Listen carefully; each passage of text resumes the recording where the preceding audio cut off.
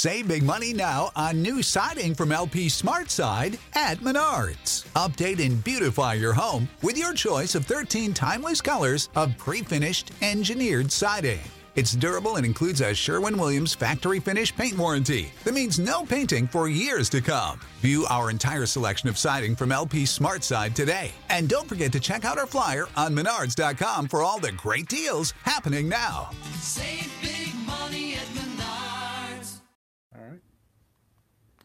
It is December 6th, 2019. This is the Wrestling Inc. podcast.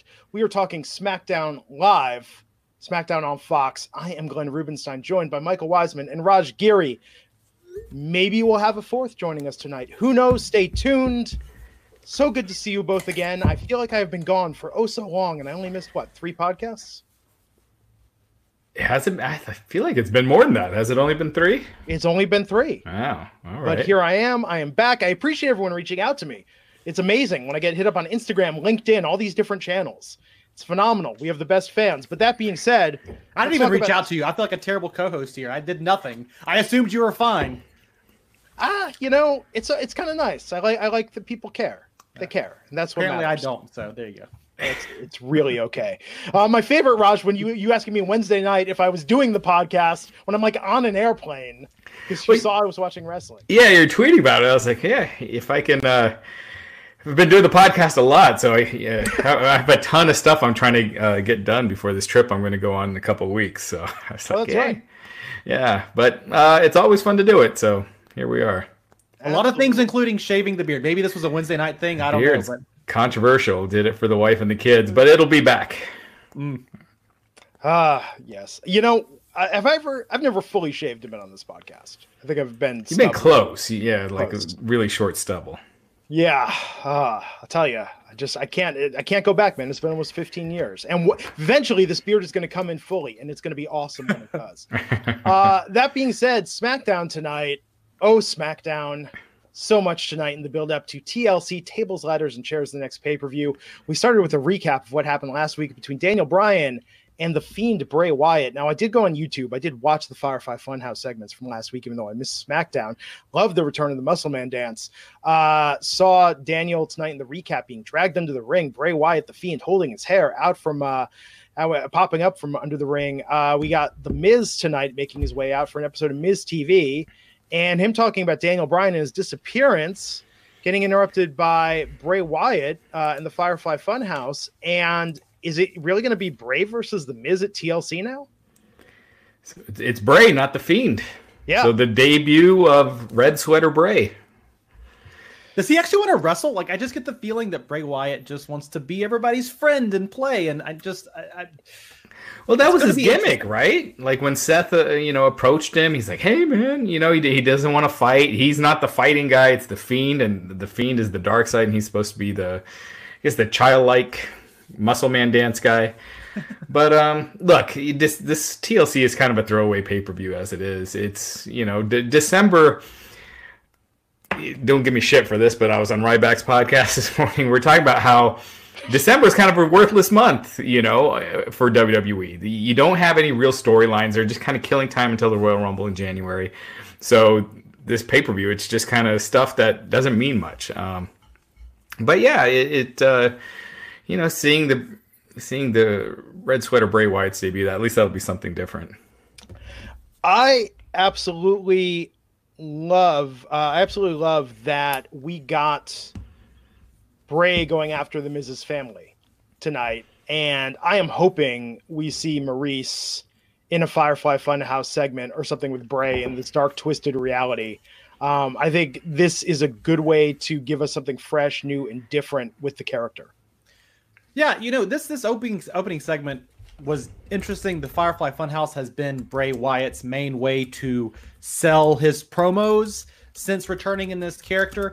And I've kind of been on again, off again with it, but I would say tonight, I thought it was a good way for him and The Miz to kind of amp up to that next level and to set a storyline in motion that took place throughout the entire show, right? Because at the very beginning here, The Miz saying Daniel Bryan's been missing since last week. I like the fact that they addressed that directly and they kind of sold it as a real thing. We've not seen Daniel Bryan in a week, and so that was effective, I thought. And even just the Firefly Funhouse being creepy. Like, we've seen the Muscle Man dance, and I love the Muscle Man dance. Don't get me wrong, but I love it when you see this kind of earnest Bray Wyatt that's also kind of creepy when he spells family and references the old Wyatt family. So I thought all of that did a really good job of setting up what is now going to be a pay-per-view match. You know, again, to Raj's point, no great storytelling happens in December, but at least they did something tonight to add to the card in 2 weeks.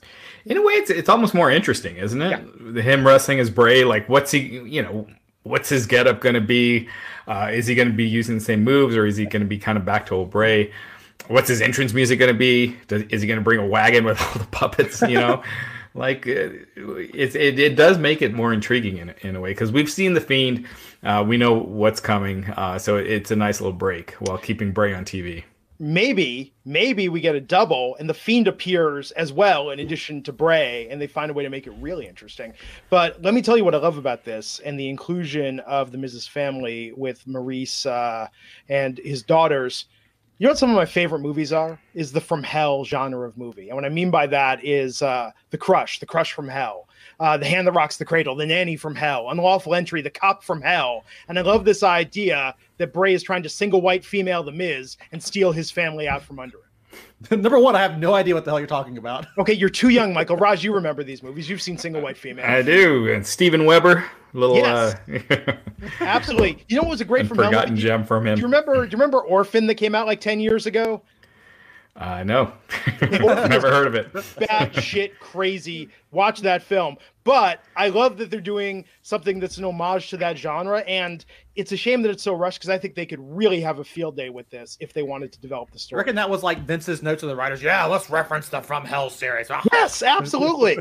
It was a great series of films. Unlawful Entry with Ray Liotta. Like, he's a cop, he's stalking them, he's trying to take over. Yeah, it's very personal. Never seen it. Like, for wrestling, I like, we have this weird Bobby Lashley Lana storyline on Raw that has been kind of coolly receptive online, but Rusev is so popular, he's getting it over, right?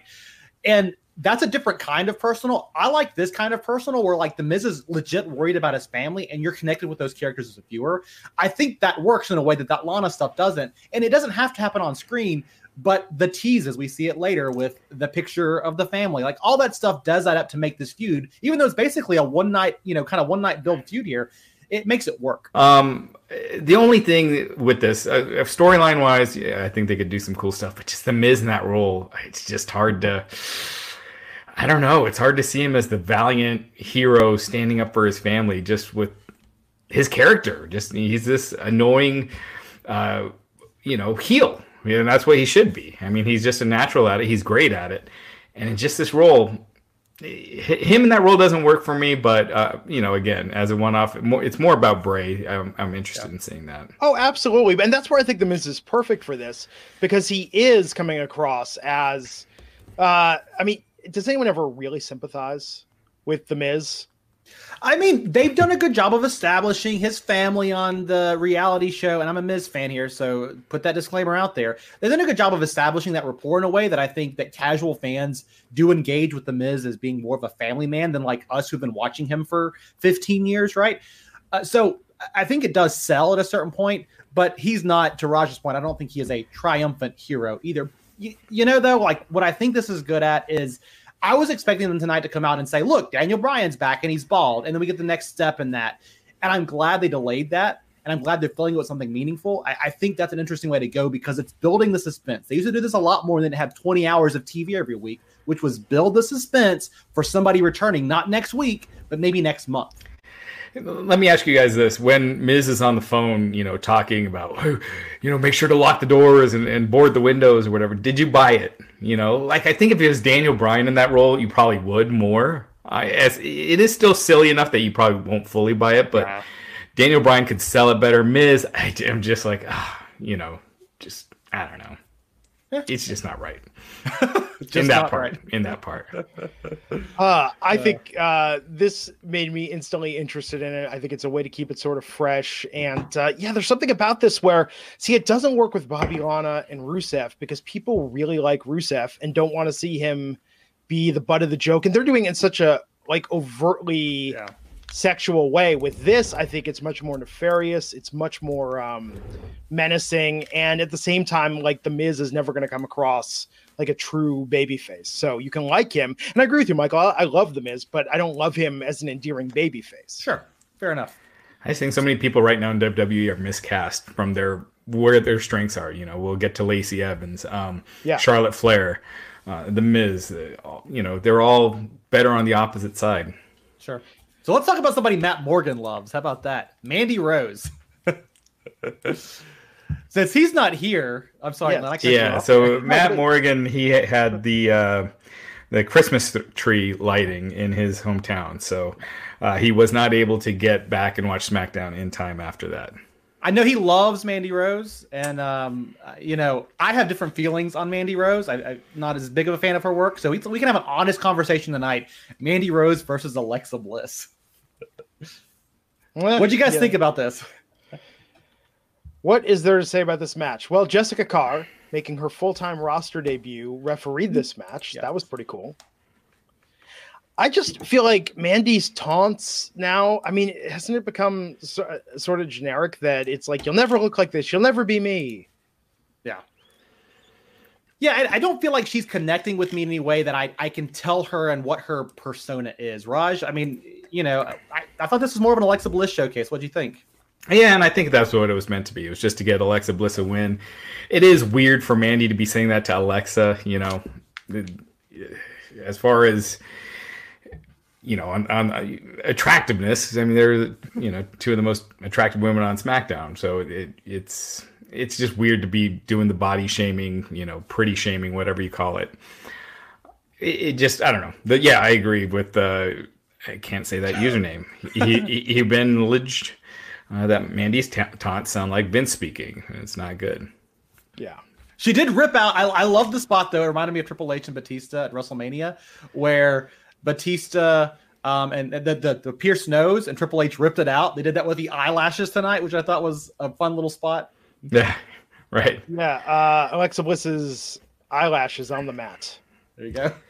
Yeah, I think they need to give Mandy more ring time on house shows and longer matches or something, because she hasn't really been improving much in a while. I feel like she's kind of been running in place. Her in-ring skills are kind of where they were a year ago.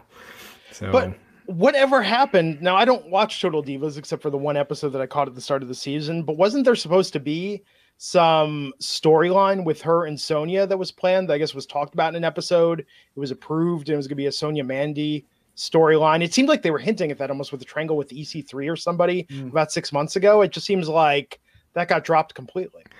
They hinted at like a little lesbian thing, I think, one week where they kind of looked at each other, and I think Sonya grabbed her hair and like played with her hair. It was something. I think that was just done completely for Total Divas. I don't think they ever intended to go through with it. It was just something that, every now and then you'll see something random on programming, like Paige licking Natalia's face or, things like that. And you're wondering, like, where are they going with that? And they never go anywhere, but then you'll see it on Total Divas, and it's a storyline on Total Divas. So it's a lot of these things that you see are just for that show. Just like whenever a couple weeks ago on Raw, when they were like, you'll never believe what happens next. It's like I think it was JoJo or somebody backstage, right? You'll never believe what happens next. And they cut to a promo for Total Divas where Ronda Rousey's like, I'm not sure I'm retired yet. I'm like, are we mixing the storylines now? And that's the problem with it running so far behind, right? Is that, and that's the reason why I can't watch the show. If Total Divas was airing concurrently with WWE programming, I think it would be an interesting added wrinkle. But instead, I feel like it's all about old news and events that happened way in the past. Yeah, and there are times when Total Divas has real stuff on there. Sure. Like Daniel Bryan when he had to retire, and it was interesting watching that show back then because you would see his real reactions to that and how he felt after, and the behind the scenes stuff that you never really got to see. So. Yeah, I mean, but yeah, to your point, now all the stuff is, you're not seeing anything dramatic that really happened, and it's all stuff we've known for 6 months. Ronda Rousey retiring, taking time off, so that's not going to be a selling point for any wrestling fan watching the commercials for that show. There was a thing that Impact Wrestling did right around 2010, 2011, I think, where they had those shows that were like I think they did it right after Impact some weeks, and they made its own show at one point. But it was like a non-wrestling show, and it continued the stories of everything happening in the ring, but with more personal storylines. And I think eventually they folded it back into Weekly Impact. But it felt like a very organic way to extend the stories. WWE's got their YouTube channel, and they've done it with a 24/7 title, but I still don't think they've quite tapped into how do we make these stories exist outside of Raw, SmackDown, and NXT every week. And it's a challenge for them. I always thought it would be cool if just once in a while they could tie in the stories from Total Divas to what's going on, currently. Like, a few seasons ago where they had Dolph Ziggler going to kiss Nikki Bella. And then if you had it on, WWE programming that Cena never knew about that, and he's just looking to get at Ziggler and wanting to kill him. Granted, that's not Cena's character. Cena's character is like, oh, I don't care. But if you did that, it would mean something. Ziggler, it's okay. Right. It would mean something. It would get the fans wanting to watch Total Divas, at least for that part of, that storyline. And you could build a Cena Ziggler feud off of it. But I had a Twitter interaction around the premiere this year with Tom Cassiello, former WWE writer. And one thing he did reveal in a tweet to me, it said, and this was public, but saying that there has been ongoing talk, as long as the series has been around, about finding a way to interweave it. But some of the reasons are stupid. Some of the reasons are corporate. Like, it's just never worked out, and it's probably never going to happen because you have E on one side and WWE on the other. And there's no way you can make them work harmoniously together. I can see that. Yeah. So in a perfect world, but it ain't happening, folks. So Alexa Bliss won that match, stood tall. We saw the eyelashes on the mat, got a replay showing her they were ripped off. And then Dana Brooke. Oh, Dana Brooke. Dana Brooke is having a phenomenal comeback entirely due to social media and her ongoing romance with Dave Bautista that's been happening on the Twitters. And now it's legit. Yeah, they're really going on a date. Well, that makes it legit. Like, is it legit though? Does that? I think so. I mean, you think WWE could have scripted that? Batista really breaking up with his girlfriend and tweeting that he's single, and Dana Brooke is one of the ones that happens to be tagged in a tweet, and it went from there. I don't think it's unlegit like that. Like, I don't think WWE is scripting it, but I also don't think they are like a budding romance. I think they're having fun on Twitter and they're just paying off this whole thing. I thought at first. Go ahead, Glenn. It started off wholesome, and then by like day 2, I was very uncomfortable. Squats. Yeah. This was a weird. No, like there's a lot of times where you think something, they're just working, the fans, like the Cena Nikki Bella wedding being called off, and then they really did break up. Like the wedding really was called off. So. Well, this is why we got Dana Brooke here, right? I mean, Dana Brooke was on TV this week because she had that social media interaction with Dave Bautista. Yeah. Hey, good for her. She deserves all the success due to her. I like Dana Brooke. I like her a lot. She's not the greatest in the ring, but she's got something to her personality that can be a natural baby face. Sure. Yeah, but that's not how they booked her forever. And they just go back and forth with her. But I think now with as long as she keeps doing this thing with Batista, I think they'll keep her in some role. So she was backstage when Drake Maverick approached. Drake's jealous, even though he's married. And like, that was just a plot line, 3 months ago? But then Elias came out, sang a little song to diss Drake. And then we went into the ring with Drake just pissed off, asking him if he thinks he's funny, asked Elias. Elias is out there with Dana. Elias enters the ring. They charge. This basically ends up with Dana pinning Drake Maverick. This was I did not like anything about this, and I thought it made everybody just look terrible, especially Elias and Drake Maverick. I did not dig anything about this. Again, we're talking about people miscast Elias. They tried him as a babyface, and they changed him back within a few months just because it did not work. He's just a great natural heel. Him as a babyface here, I just found this whole thing corny. It's just cheesy. I mean, they did a good job embarrassing Drake, which they love to do. Drake's pissed his pants before, and they had a story about how he couldn't consummate his marriage, and here's some more of that. Hey, but I don't think it connects though. Like, none of that stuff is funny enough to connect. Go ahead, Glenn. Hey, we got a really good Blue Chew tweet though out of that Drake Maverick marriage consummation storyline. So I'll take. I just that. don't feel like it connects at all. Like, these things, it feels like one person's version of what is something really funny. I just think one person. Who would that one person be? Hypothetically, right? And I just think that when it comes to the mainstream audience, it's a sense of humor that makes everything else around it feel cheaper. And Drake Maverick, he leans into this. He's a great comedic character, right? Good for him. But also, he's a great talker. And I would love to see him pair. Nick and I are talking this week in the Winkley. Pair him up with EC3. Send those guys back down to NXT. Give them a run down there. It would be a fantastic duo. Mm-hmm. Yeah. Book it. There you go. So after this, The Miz was walking backstage on a mission. Kicked open a door, walked in, and in there was a family photo of The Miz's family, but with Bray Wyatt replacing The Miz. And then Wyatt appeared suddenly behind The Miz in his funhouse gear, telling him to say cheese. Miz turned around. Wyatt dropped him with Sister Abigail. Wyatt laughed, taunted The Miz on his way out of the room after placing the framed photo on his chest, and we went to commercial. Yeah, I was tweeting that that's the first time that Red Sweater Bray has attacked someone since the whole Firefly Funhouse stuff has begun. So, yeah, history. Yes, it's happening all the time. December 6, 2019.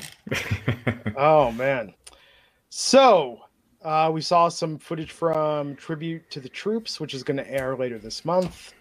Then we had a fatal four-way number one contenders elimination match. Mustafa Ali and Shorty G versus the Lucha House Party versus the Revival versus Heavy Machinery for the number one tag team contenders match that the Revival ended up winning.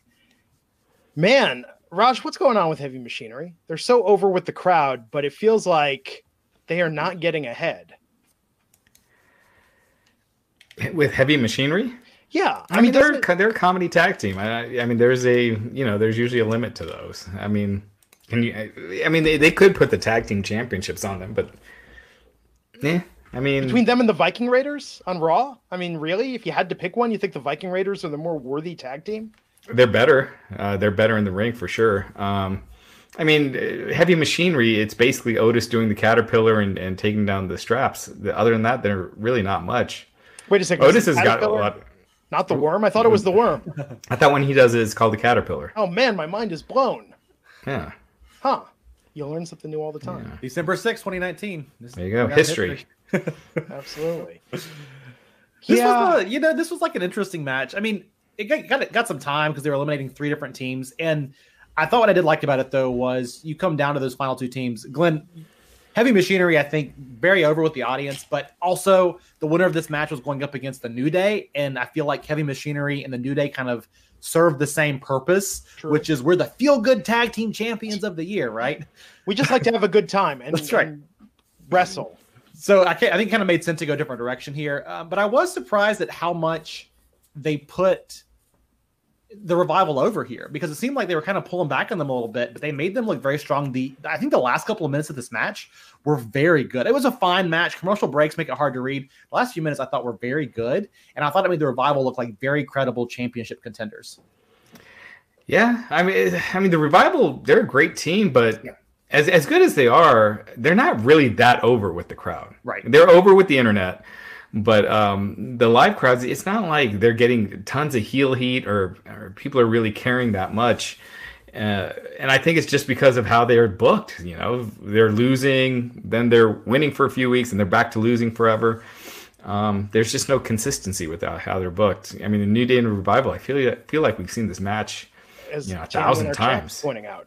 Like that this was something new for the tag division, but no desire to see the New Day versus Revival again. I think that's the key. The Revival are a fantastic tag team, but they need to get the titles and keep the titles, not just be involved in ping-ponging it around. I mean, put them at the top of the division.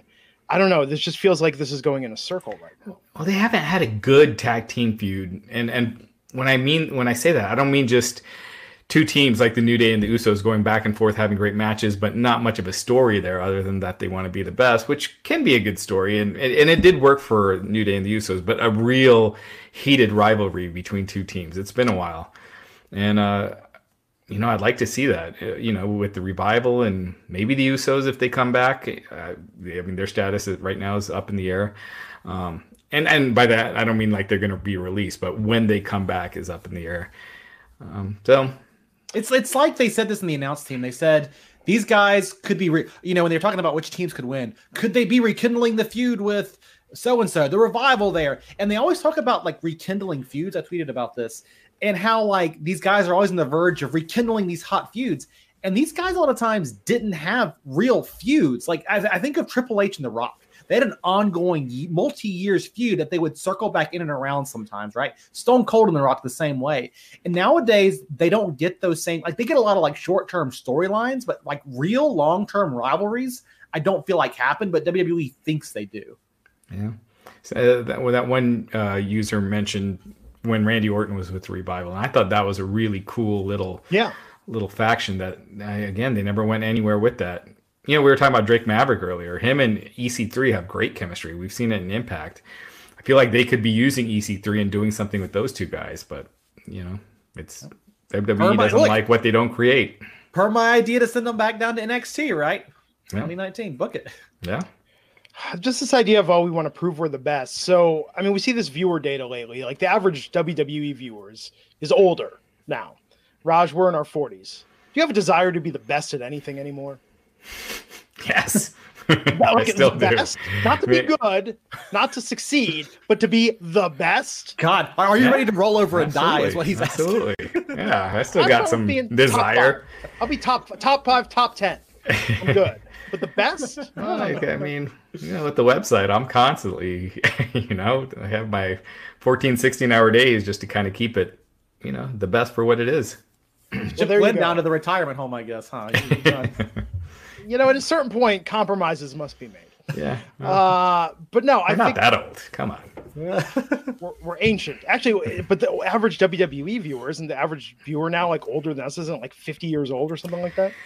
You know, at some point, the Nielsen ratings are going to have to be revamped. I just wonder, you know, there's so many people that when you do stream it, you're you know, those numbers are being counted, but are they keeping track as the same way as if you're watching on traditional cable of, you know, the age of the viewers and you know, how many people are watching per home and things like that. I want to try to have someone from Nielsen on, you know, one of these days who can really kind of go over how, because they say they do track Hulu and YouTube TV and Sling, and those all are accounted for in those numbers. But how do you keep track of the number of viewers per home? Is it the same way? Because, you know, if you go to YouTube TV, go to your settings, you could opt out of Nielsen ratings. But when I'm watching something on YouTube TV, they don't know, you know, how many people I'm watching the show with. Yeah. So. Well, also Nielsen was already a very outdated system. Like, I mean, if you've done Nielsen before, either there's a box or you fill out a survey by hand, and it still didn't capture to be as specific a numbers as they give you. Again, a sample size, right? They have ways of getting that data. It still feels a little bit loosey-goosey in the age of DV. Even with DVRs, it took them forever to do the DVR +7, right, where they counted those first 7 days as part of that. So I think Nielsen tends to be a little bit behind the times. Yeah, but, you know, those are also what advertisers use, you know, WWE, their business reports. That's what, you know, decides the fate of a TV show. So it's still the standard. It's still the numbers you got to go by.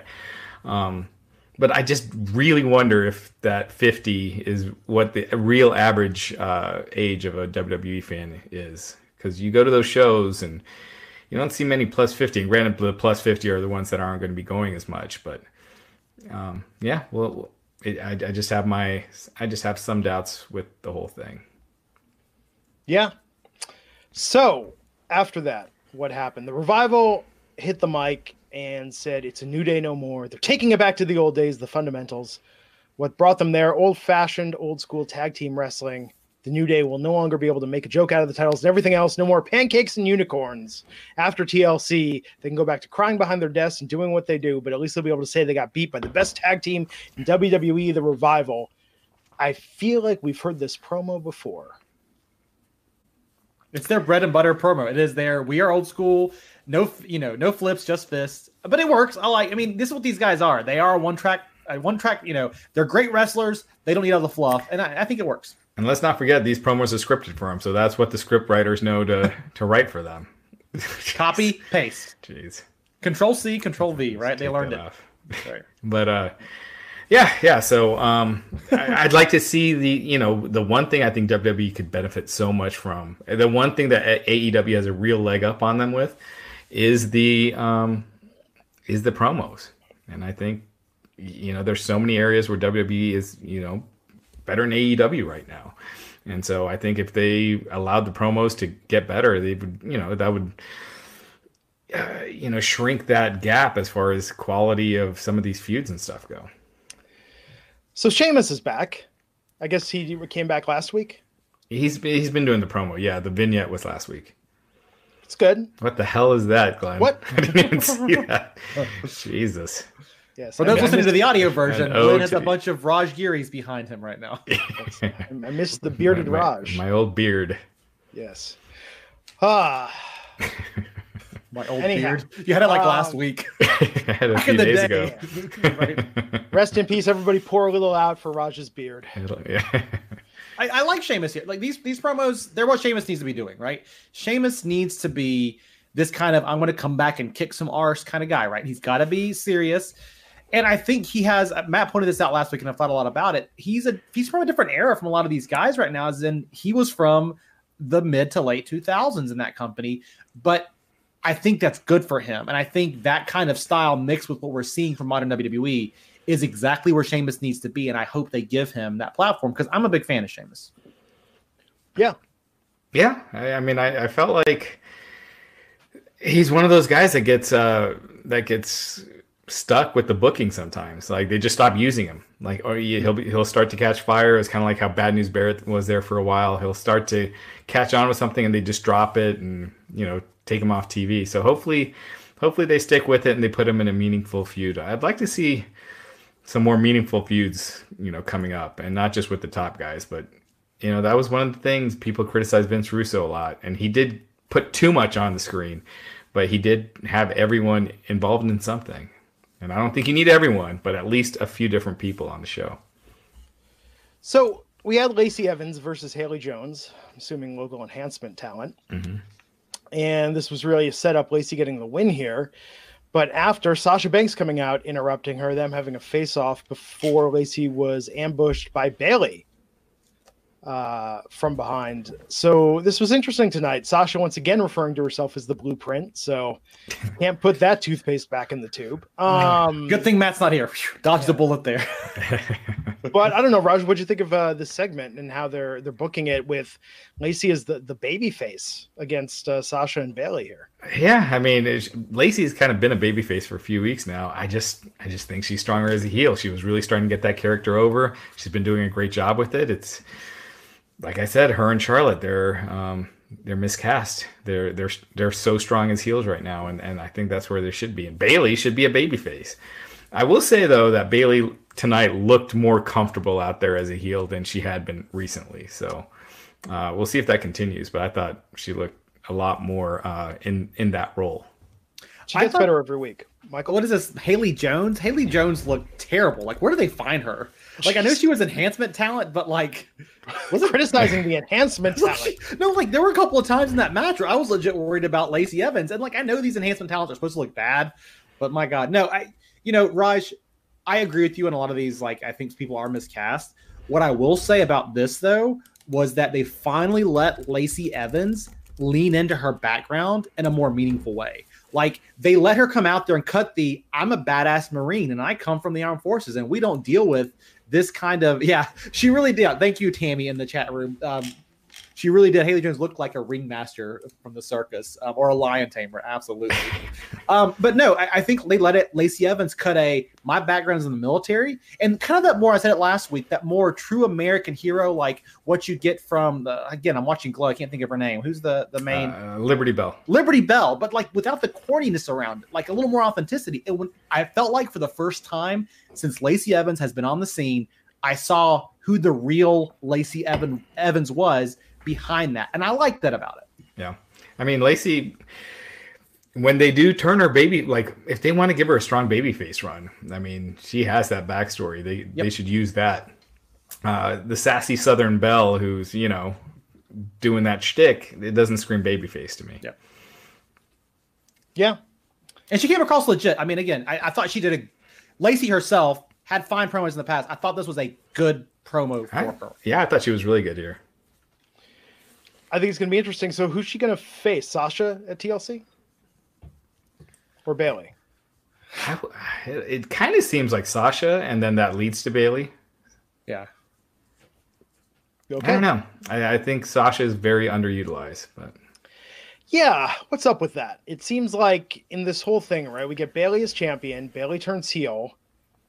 I think this is the problem that we've talked about. It's that Bailey is hindered in her ability to have, for lack of a better word, swagger when pairing her with Sasha Banks, who's got like the most charisma, pizzazz, and just walks the talk. I think anyone would look bad right alongside her, especially if they're trying to come across as a badass or a heel. I mean, yeah, you look at Sasha out there, and she just looks like a complete like superstar. I think it almost hurts Bailey, being to your point, it doesn't do her any favors right now. Well, they did tease too. I mean, Sasha came out before Bailey and said to Lacey Evans, "I'm the real leader of the SmackDown Women's locker room." So it almost seems like maybe they are laying the groundwork for after this short-term feud gets over to have, exactly as this impossible to say name E. Hubbenlij said in the chat room, have Bailey and Sasha feud, cut the ties. I think that maybe is where they're heading for WrestleMania season. Because again, Sasha's boasting out there, and I think it would be good for Bailey to kind of have to go up against her and maybe turn back to the good side of the force. How many times in the past have we thought that that's where they're heading? True. Or they're building to that, and it just gets completely dropped. Then they're visiting a psychiatrist one week, and then that's dropped. I wouldn't hold my breath. Yeah, so I was talking about Wrestling Inc.'s own Jesse Collins was asking about wrestling moments of the decade. Mm-hmm. And I'm telling you, I think if I had to pick one moment, one match, I think Sasha versus Bailey at NXT TakeOver Brooklyn is the most impactful thing that happened in the 2010s. Now, second to that, I would say is All In happening because All In broke a 20-year monopoly by the commands.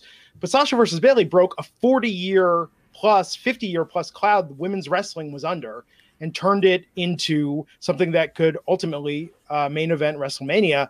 I think Sasha versus Bailey, how long are they going to wait? And they've botched both of them so bad that I think that they need to pull this feud. Having this feud with Bailey as a heel, Sasha as a babyface, I think could just be fantastic. I agree. Well, and if you go back to that feud, I mean, I think it's a great one to bring up, Glenn, because that match felt so seminal. I was there. I got to see it live. It was awesome. Wow. The crowd. Yeah, I was really fortunate that weekend to be there for SummerSlam. And it was one of those things where you could tell history was being broken. And it's unfortunate, I think, that neither of them got to be in the main event of WrestleMania because no discredit to Charlotte, no discredit to Becky Lynch. It would not have happened had that match not been the fantastic bout that it was and told the story. And a lot of that is due to Bailey. I mean, the emotions that Bailey sold as a babyface that night, you could feel in the back row of the arena. That was the first women's main event, right? For It wasn't the main event. It was, that's right. It was Finn versus Kevin Owens in a ladder Kevin match. Owens. Yes. Went on after. Wait, are you talking about the Iron Woman match? No, that was the one after. I'm talking Brooklyn. Okay, the Iron Woman match was the one where it was the main event. Yeah, the NXT TakeOver Respect. That was like 6 weeks later. I'd almost argue that over really the other one because I felt like that was the one that really, it was the main event. It had everyone coming out at the end, giving flowers. And I don't know. I felt like that was the one where it showed that women in the main event is now a thing and they can, do it better than the guys. I think, Glenn, I think the point about it being the first time it happened as the main event, you're right. But I think Glenn's point about that match at Brooklyn set the stage for everything else after. It was just so good. I mean, it was just the other one was great too, but there was some kind of special magic about that match that you don't capture. Lightning in a bottle. Yeah. Respect was the start. That and the call-ups that, but I think that was more of WWE realizing and then kind of forcing it a little bit. Yeah. Mm-hmm. I think Brooklyn is what felt so organic and worked so well. But it'll be interesting. I've been thinking about this a lot, like the top 5, top 10 moments of the decade. And I can't think of a single one that really had as much of an impact and a sea change for wrestling overall. But All In, a very close second. Mm-hmm. And I'm sure there will be much more coverage. Is there going to be a lot of end of the decade? End of the decade. Think about that. There's 10 total. So I think he's had 3 so far. So that's a good choice. Did you let him know, right? Yeah, I tweeted about that. No, I've been thinking about it myself. I mean, the pipe bomb is definitely in the top 5. I think NXT TakeOver Arrival is in the top 5. Yeah, I mean, I think there's a lot of it's interesting when you just look at the things that change, the things that happen. I think All In would have been maybe more important, but I think Double or Nothing, like, kind of, it was a 1-2 punch. Yeah, I think All In is probably is more important by a smidge, just because that set that up. You know, Double or none of this would be happening with AEW if it weren't for All In. Yeah. You got to give, I mean, Brock Lesnar returning to WWE, that was a big freaking deal.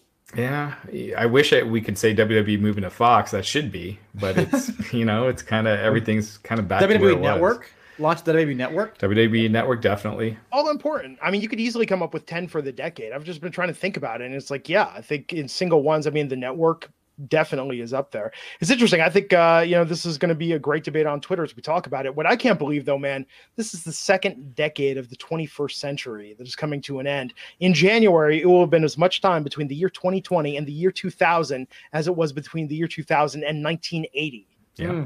We're almost on a 20-year anniversary of Y2K. Think about that. Yeah. Yes. Kind of nuts. So the main event tonight, perhaps not as historic. We had Roman Reigns versus Dolph Ziggler. Bobby Roode came out. Everyone got into this. First, Roman Reigns did win the match with the spear for the pin and the win, but after is really what I think is important with Baron Corbin coming out. Just everything we saw with Reigns being attacked by all sides, tied to the bottom of the ring, having dog food poured on him. Dog food, for Christ's sakes. God, they love this dog thing. Jeez.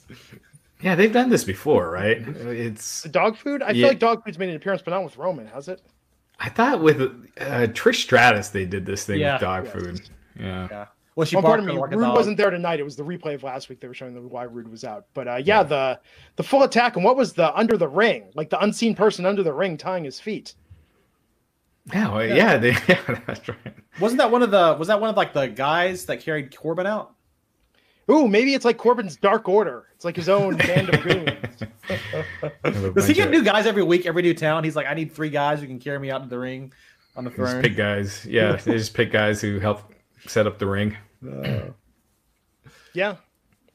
I gotta give the announce team credit here. You know, they did the one thing that I always wish more people would do, which is give me a reason to care about this match. And the match was defined, right? Like, but they at the very beginning they told the story of Dolph Ziggler wants revenge because his tag team partner got laid out last week by Roman Reigns. And little things like that make all the difference when it comes to getting a viewer invested. Even in what was essentially a meaningless match of the week on SmackDown, it still gets you invested as a viewer in a way that just scheduling matches and booking them doesn't do. Tammy's on fire tonight. This Daniel Bryan's still under there from last week. Let me out! Let me out! I don't know, man. Like, are we supposed to feel sympathy for Bobby Roode in all of this?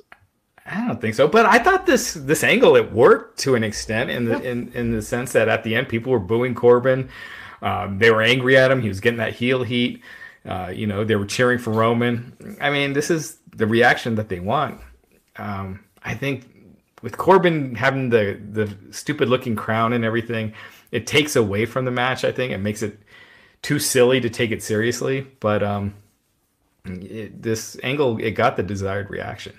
You're also giving fans a reason to believe that Baron Corbin can win a match against Roman Reigns, right? Roman Reigns is, the top dog of WWE, and he can defeat anybody. And so I think that showing fans that Baron Corbin has his army of guys working with him, Dolph Ziggler, these strange guys in black suits, black, whatever, leotard, whatever they are, right? All these guys on Baron Corbin's side gives him a definite advantage in a match against Roman Reigns. And so by doing angles like this, you're establishing some pecking order and some level of dominance. So from that perspective, going into TLC, I think it works as well to give the fans some intrigue about who could win this match, even though we know it'll probably be Roman Reigns. You think? It should be. So, Raj, Roman Reigns makes a lot of money. How much money would it take for you to let someone pour 2 cans of dog food on your head and smear it all over you? Oh, you think that's real dog food? Yeah, it probably is. I mean, maybe it's like refried beans. Let's give him the benefit of the doubt. Yeah. I mean, for that money, why not? It washes out. $25. I'm there. Let's do it. Probably, for $500 refried beans, sure. But actual dog food for me as a vegan, that'd be kind of weird. I have to that's consider true. more. Yeah. Well, they have vegan dog food, right? Dogs aren't supposed to, there's this whole thing. If you ever, you have a dog, like for us, maybe they could just sense that we were vegan or they could get that thing. But for like dogs and cats, they always give you the lecture. Like these are carnivorous animals. They are natural meat eaters. You cannot try and feed them a vegan diet. So maybe they do, but I doubt it. Yeah, my aunt, she's a complete vegetarian, and her dog she has a vegetarian diet for her dog. That is nuts. Yeah. Okay, so maybe vegetarian dog food, I would go a little less, but still, I think I would yak on camera. Like it would just be disgusting. They would have to censor it. Hey, I was like, that's an extra insult there, right? If you got a vegan, I mean, when Daniel Bryan's out there, right, that would have been an extra layer of great storytelling. I am shocked Vince McMahon never tried to do an angle where he forced Daniel Bryan to eat a steak. That sounds like the most Vince McMahon angle I can think of. Oh my gosh, he thinks it's the funniest thing in the world, right? Nobody else is like, "What are you doing?" Absolutely. Oh my gosh. Anyhow, so that was SmackDown tonight. TLC's a week from Sunday. Yep, a week from Sunday, and they finally announced the first 3 matches tonight. So, a week before the show. It's apparently a new strategy. They know that they don't get pay-per-view buys anymore, and the subscriptions are the highest, towards the end when the show's coming up. So they're announcing everything the week of and doing the hard push and seeing if that increases subscriptions. Because right now, subscriptions are dropping. They're down from last year, and it's a legitimate concern. And Meltzer said they're going to go after Canadians using a VPN to illegally stream the network. I thought they were gonna doing that with everyone, but I think where they have TV deals, which makes sense. Yeah, but they're going to lose more and more subscribers as a result. It's very strange right now. I don't know, man. Like the network used to feel like the most amazing thing ever, but there's something about putting WWE, NXT on TV each week. It seems like there's less original content. There's less effort going into the original content. They have a free tier now. You saw that this week? No, I didn't, but I heard that was happening. They launched a free tier, which right now it's nothing. It's kind of like clips you can find on YouTube, but the tiered system is starting. They have NXT has their own pay-per-view still, which I'm a fan of. Don't get me wrong, but it feels strange that the other brands don't. And but NXT is also being treated like an equal to everybody else. That's a strange time. And I think the thing about it is they always go in search of solutions that don't make sense to me as a viewer. Like my thing would be, if people aren't tuning into the pay-per-views, why don't you just make all of your content more interesting, right? Don't wait till the last minute to announce, oh, look, surprise matches. Like, does that really do anything for anybody? Nobody's talking about your product at that point then. Everyone I would say 90% of the people that have the network, it's for the pay-per-views. Right. Yeah. But what my point is, they buy the network for the pay-per-views. Sure, I wouldn't pay my $10 a month just for, but why is your focus on getting last minute subscriptions and not just keeping people engaged to your product by making it better? Right. Well, I think with anything, you want those splurges, right? Like HBO will do the free weekends and they'll have the big TV show launch. So you still want those, those moments where you're getting a bunch of people adding on. Well, I didn't send this to you guys. I should have emailed you, but the news story that came out yesterday that you reported on, Raj, about from the Observer, about how they changed the Raw main event at the last minute. Mm-hmm. And this is I was going to ask Matt about it if he's on the show. This is a head-puzzling, head-scratching decision to me because they put so much focus here on in the right order. Well, so-and-so had to lose because we wanted AJ Styles to take an RK off of a pin, right? So this is Vince McMahon's mentality, looking at this match, this main event of Raw, and how they're going to plan this out. But then they don't give that level of detail or attention to hardly anything else, it feels like, right? It's bizarre. Yeah. I can't really argue that, yeah. Or inconsistent, I guess. To me, it feels very inconsistent. Like some things they overanalyze and overthink, and I'm like, it wouldn't have mattered. Like Styles could have won, and he still could have been RKO'd, and would the fans have felt any different? But the other things they completely, absolutely ignore the same level of detail. I just think it's strange. Yeah, when storylines just get dropped or forgotten about all the time on like a weekly basis, absolutely. I don't know. I just don't like the repetition. They're touting next week for Raw that, Rey Mysterio is going to face AJ Styles for the United States title. Or we're going to have a phenomenal new U.S. champ. It's like AJ Styles just was the U.S. champion. Yep. This just happened. Yeah. They also said no more automatic title rematches. And what does this sound like but an automatic title rematch? Right? Now there's no rhyme or reason for getting you just get a rematch. It's just not necessarily automatic. But with the tiers, I'm curious if the top tier, if they do anything better. That's going to be the question. Are they going to add anything? Look, what tier? Oh, sorry. So the plan is to add indies to the top tier, like Evolve. I don't know how well that's going to work. You have so much content. How many people are really looking to pay extra money for more wrestling? I'm sure there's some out there. But again, the pay-per-views, NXT, those are the big draws. I paid like $10 to watch Orange Cassidy versus Velveteen Dream at the Evolve pay-per-view that happened like a year ago. So I think, there will be some value. But what tier, what do I have to pay to get Swerved, new episodes of Swerved back on the WWE Network? Well, real quick, most of those top indie guys are now snatched away. I don't know how many are out there that are worth the money, but Swerved, yeah. I think I've watched one episode. Just go watch Punt. Just go watch Punt. No, the funniest thing about Swerved is that when they would say you got swerved, it wasn't like you got punked and everyone knew. So they had to say like you got swerved, which is a show on the WWE Network. Right. Like they had to explain to people what it was. You never saw that when Jamie Kennedy told people they got X'd. They just assumed everybody knew what X'd means. Man, that was a show. That was a show. That show's almost 20 years old, the Jamie Kennedy Experiment. Gosh. Yeah, we're all very old. Very, very old. So what else is going on in the world of wrestling? NXT narrowly lost to AEW on Wednesday night. Super narrowly. I mean, this was as close as it gets. It was a 0.7%. Wow. Yeah.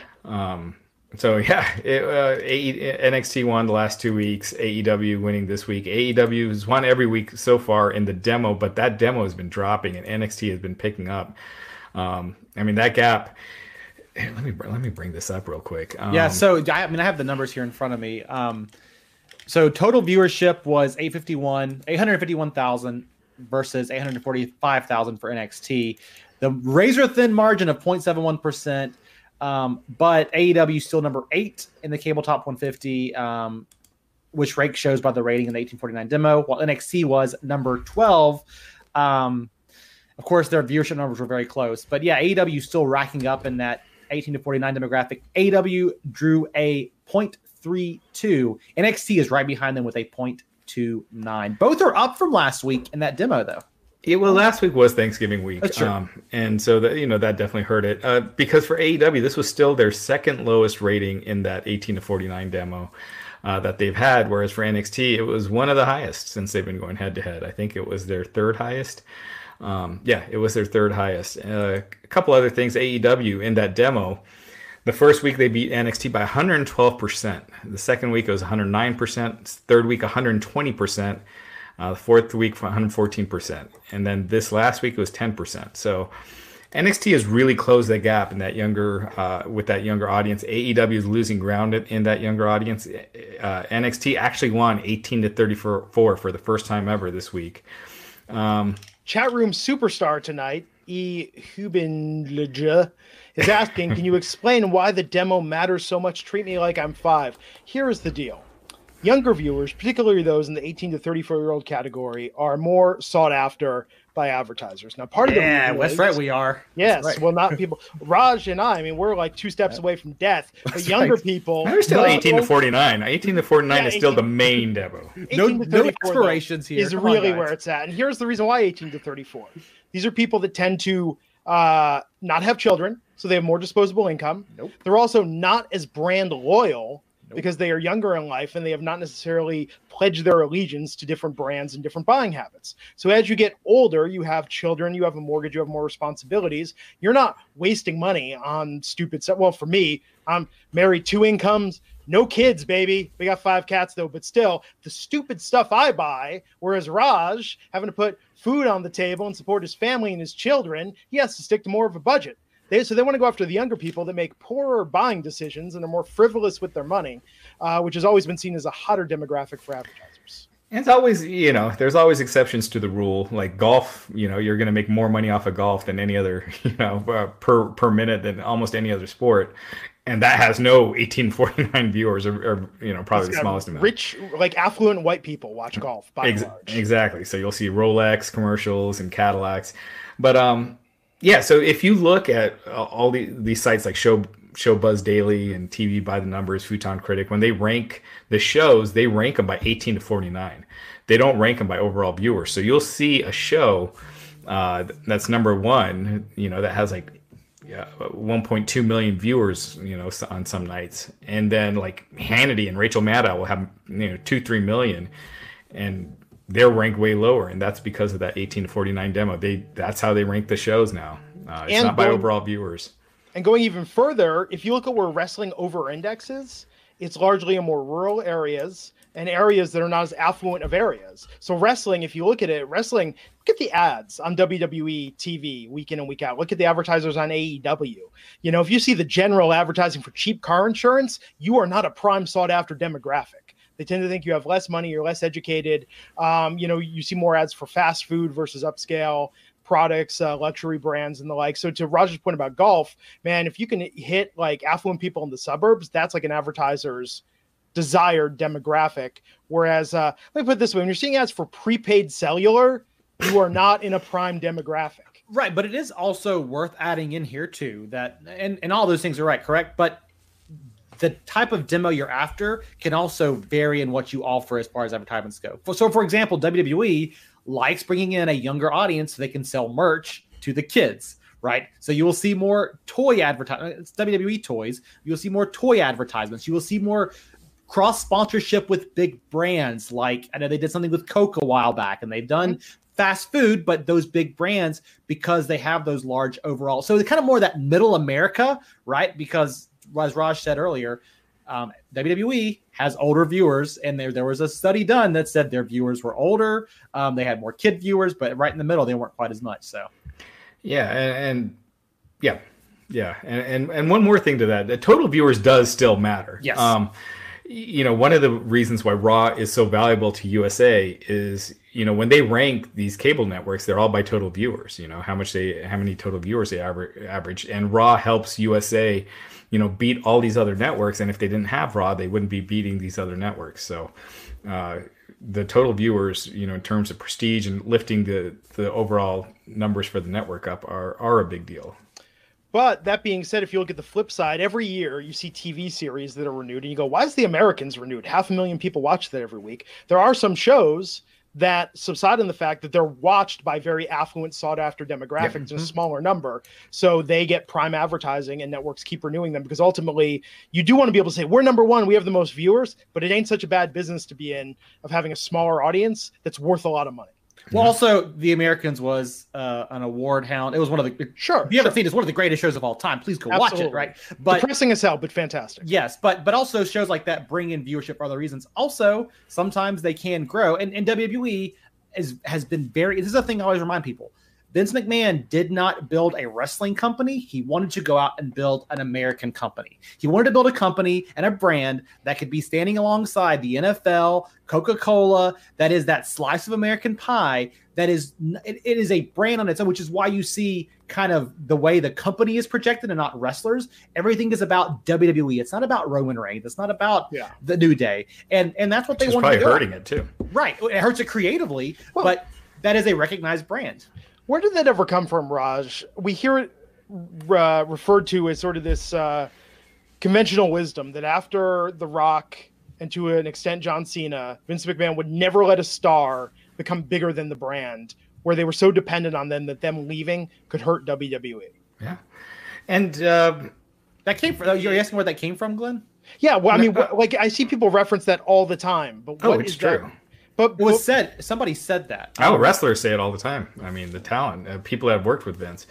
There's wrestlers. I mean, if you search on Wrestling Inc. for quotes, there are wrestlers who Vince has basically quoted that, saying, I won't allow talent to get bigger than the company and things like that.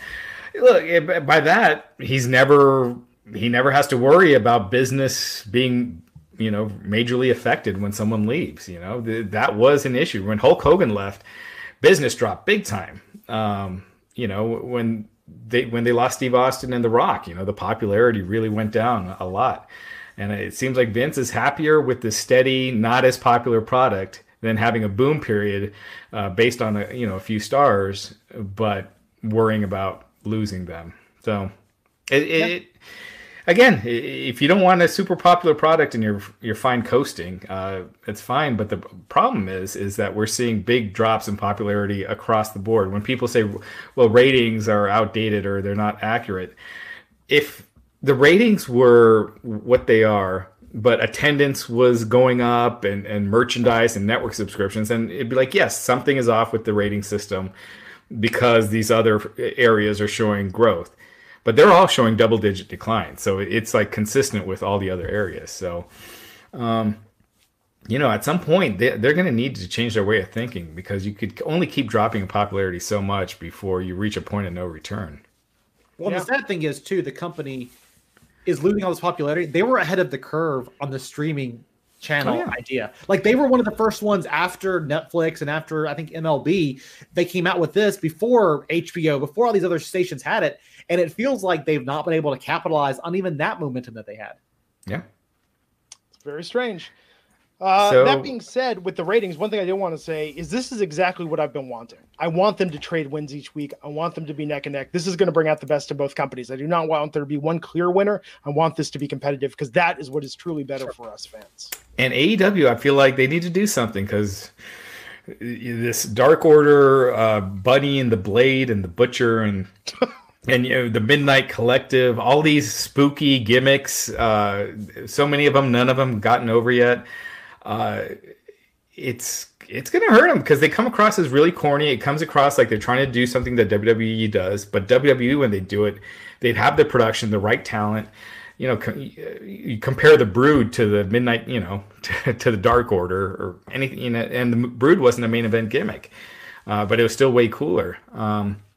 It's like when they're trying to create their comical characters like the Librarian, they're just falling flat. And I think they need to focus on the more real characters, the Moxleys, the Jerichos, the Omega, and stop trying this other corny gimmicks, because I think that's hurting them. And I think that's probably one of the reasons why they're starting to drop in the younger demo. I saw one very good theory online, and I wish I could remember who posted this. But if it comes out that they're all tied together as part of Villain Enterprises and Marty Scurll is behind all of these, that would be a satisfying payoff if he goes to AEW. Until they have to wrestle, Ooh, you burn. But at least it would make sense, because isn't it weird that they have so many? WWE is guilty of this as well. Like, there's only so many different ideas for factions, but with AEW, it being new, it does seem like they're leaning very heavily on this one trope. Yeah. I also think AEW has struggled from the perspective of they try to be too much to too many people. And I think they've just had some really bad missed layups here and there that just, again, I think they're doing some great stuff, right? So I don't want to sound like this, but even last week, and I wanted to share with you guys, but they had this, what was it? The Jericho donkey, what he was celebrating. What was it called? Yeah. The Jerry Goat. Jerry Goat. You guys might have talked about this in the podcast, but literally less than 2 months removed from all the criticism you got for bringing Pharaoh out there with the fireworks, and then you bring out a donkey into the live arena again, when you could have just as easily done a backstage pre-tape with that. I believe it was a goat, because it was a goat. It was Jared Goat, greatest of all time, right? And so again, you did not have to do that. Simple things sometimes. Yeah, that doesn't hurt the quality of the product. That was, you used to bring out Matilda and a bird and a snake back in WWF in the 80s. But I get your point. And it didn't work that well because the goat didn't want to go to the ring. So it was an awkward moment there at the ramp. But anyway, when with AEW versus NXT, this week everyone's been saying I'm a WWE mark. Last week I'm an AEW mark. And, you got to listen to that. And my thing is always the best thing from a selfish purpose. The best thing is for both to be doing amazing. Because then Raj Giri just keeps printing the money. Yeah, then I'm just sitting back, lighting it up. No, it's like a Star Trek lighting up dollar bills. When you have the goatee, right? You're like an AEW mark, and you shave the goatee. Is that what this is? I guess so. No, but I obviously I want both to do great, but it's more important that AEW does well, because if NXT doesn't, they're gonna, if they get canceled, they'll just be back on the WWE network. Nothing really changes. They live. The wrestlers' lives don't change. They're probably going to be making the same amounts. It does to an extent, but it's not near as much of a difference as if AEW went out of business. Then you lost the true alternative. Except though, it won't be that they go back to the network. It'll be that Vince will have his hand involved for probably a year trying to make it more competitive on TV. You know, like that's the emergency plan. And right, but I'm saying if it ultimately got dropped from USA, it's still going to live on. I mean, I think the emergency plan is to get all these guys over in the XFL whenever those ratings start going down. Let's just blend the brands together. I'd pay to see that. Adam Cole, starting quarterback. Missed opportunity the first time. Anyhow, I think that's all we got this week, folks. Yeah, covered a lot. You know, I'd like to do more of this discussion about the top 10 moments maybe next week. And the fans in the chat room, you guys think of it, and we'll throw it up. Just do we should just do like a bonus podcast, just top 10 moments of the decade. Yeah. Well, I mean, really, with how much story they're giving us week in and week out on Raw and SmackDown, we can make time. Keep in mind, guys, all these rating hawk aside, you were here tonight watching the highest rated wrestling show of the week, most likely. So there you go. Oh, kind of crazy. Okay, folks. I'm at Glenn Rubenstein on Twitter. He's at The Real Wiseman. He's at RajGiri_303. Wrestling Inc. has all your latest wrestling news, editorial perspective, interviews, and etc. And we'll catch you back here Monday night to talk about Raw on the Wrestling Inc. podcast. Take care. Save big money on your outdoor project now at Menards. We have everything you need to keep your outdoor power equipment running smooth, so you can keep that lawn in tip-top shape or enjoy some time on your boat. Right now, all FVP, lawn and garden, and marine batteries are on sale through May 5th. Check out our entire selection of FVP batteries today and view our weekly flyer on Menards.com for more great deals. Save